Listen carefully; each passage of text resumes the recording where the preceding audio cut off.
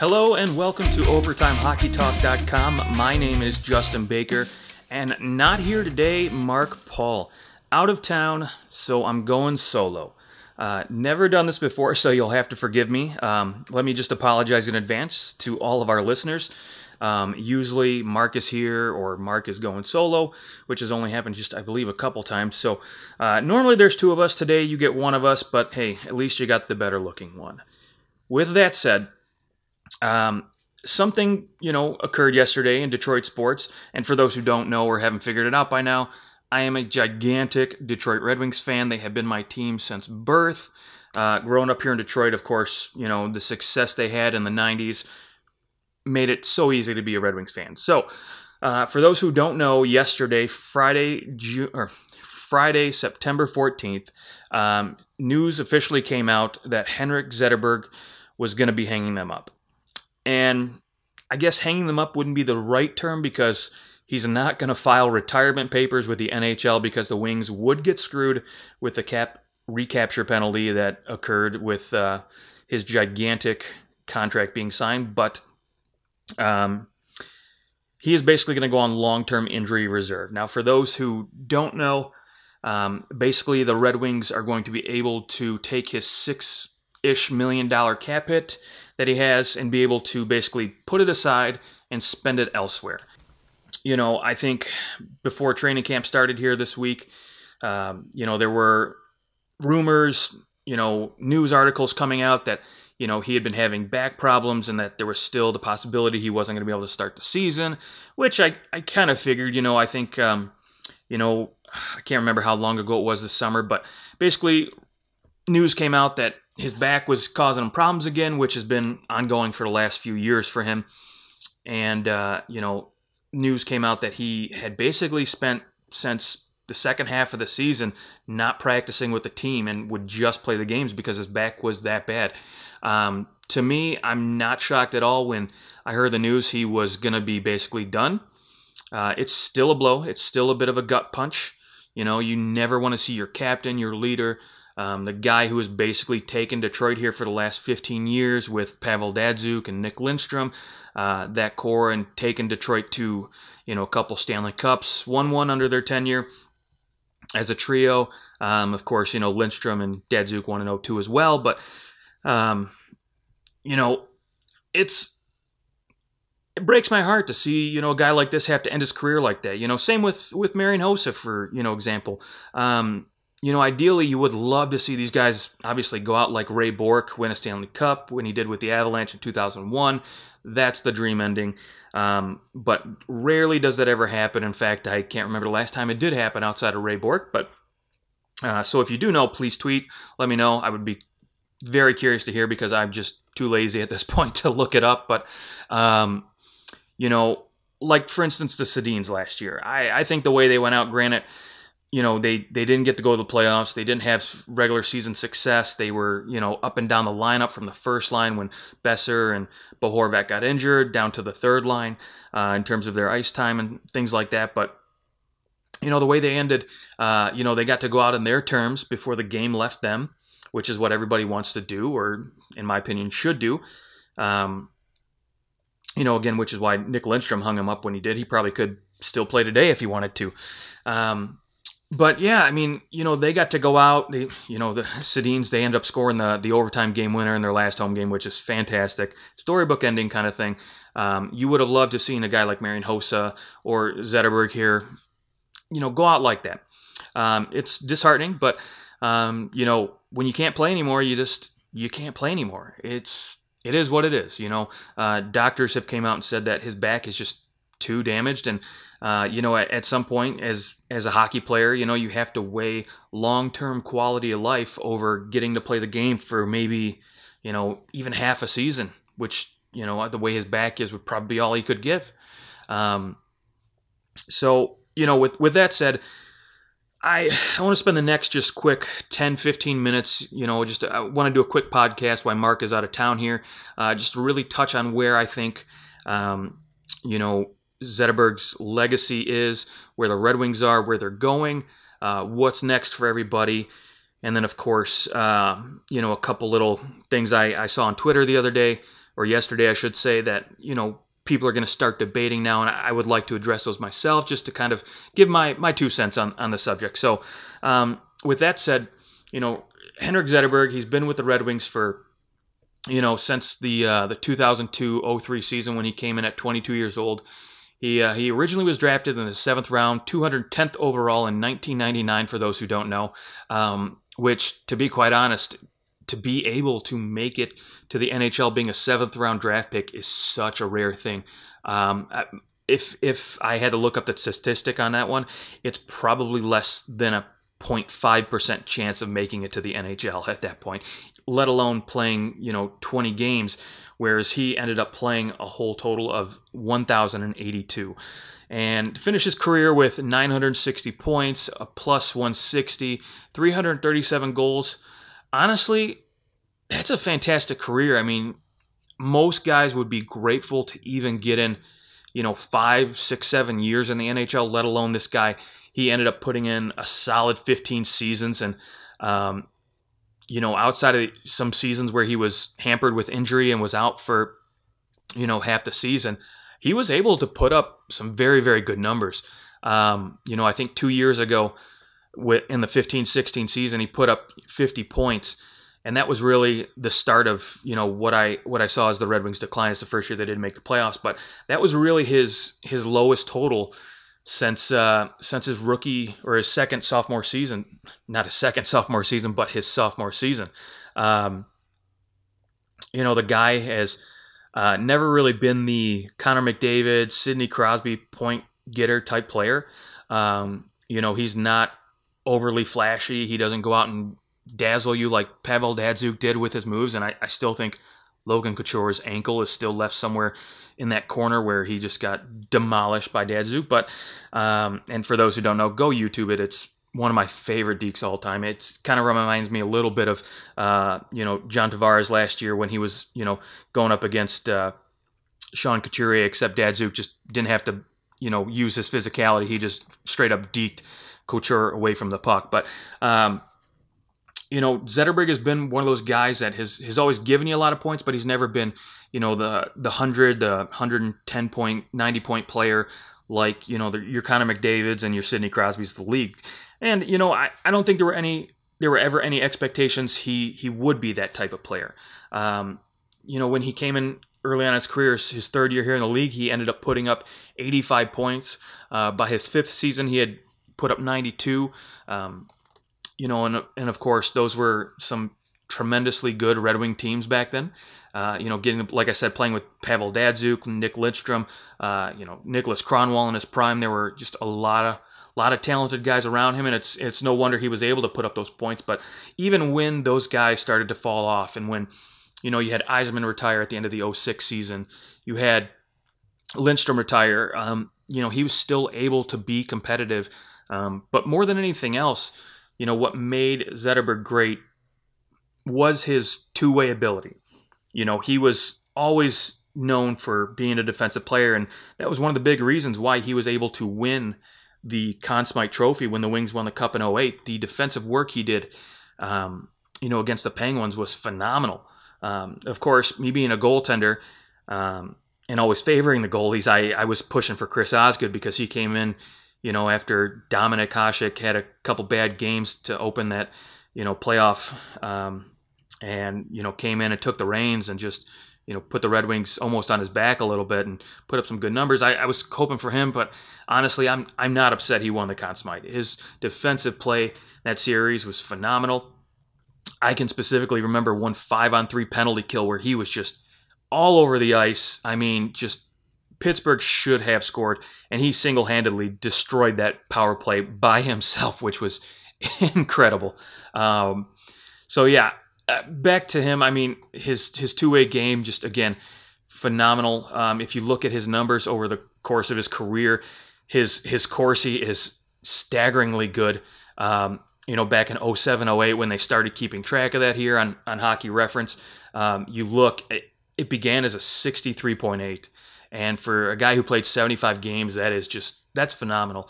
And again, I know he had a lot of other phenomenal players around him to play with, i.e. your Datsuk's and Lindstroms, who were also phenomenal defensive players, but you can never do it alone anyways, let alone, when he was on the ice without those guys, he was still phenomenal and made everybody else around him that much better. And then, of course, last year he was still above 50%, which is fantastic for a guy who basically had no back. He was able to do that, and never once throughout his whole entire career since, again, the 07-08 season has he been below 50% in his Corsi, which is fantastic. And you look, his defensive zone starts are pretty dang high compared to most guys who are offensively talented and just, are more or less known for their offense rather than their defense. So this guy, again, he consistently, put up a fantastic two-way game that I think a lot of Red Wings have been, learning from. A lot of the younger guys, they've been trying to model their game around, and one guy in particular, Dylan Larkin, I see a lot of that two-way game, in him. Hopefully we can, build around that. But, it doesn't hurt either that, when Zetterberg came into the league, he had one of the best two-way centermen in the game with Steve Yzerman, a guy who originally started out as just an offensive nightmare for teams, putting up 100-plus points. And then when Scotty Bowman came in, convinced them to start playing defense. And, of course, when Zetterberg comes in the league, just that importance about playing good defense really showed in his game early on and stuck with him throughout his career. And you see why he's been best known for his two-way game. Now, speaking of the Red Wings now, where do they go from here? I think if you're a Red Wing fan, you have to be, you still have to be optimistic. I mean, let's face it, the Red Wings finished in the bottom of the Eastern Conference last year. They weren't very good. They had a hard time scoring goals, and Zetterberg was never one for scoring goals. His last, 6 seasons, he never once hit 20 goals. And granted, 2 of those seasons he was out for, he only played 46, 45 games. So, of course, a little bit harder when you're not playing a full 82. But, even in the last, 3 seasons, playing a full 82, he hit 11, 17, and 13 goals. So, again, this guy, a playmaker. He wasn't your sniper, your goal scorer. Other guys in our lineup were supposed to be those goal scorers. Your Tatars, your Gustav Nyquist, your even early on in his career, Johan Franzen before he got hurt, and Anthony Mantha now. Those are the goal scorers, the guys that were supposed to put up the goals, and Zetterberg was going to be feeding them the puck, and he did a phenomenal job doing that. He consistently put up 40, 50 assists, no problem. But I think for the Red Wings now, they're going to, again, finish at the bottom of the league.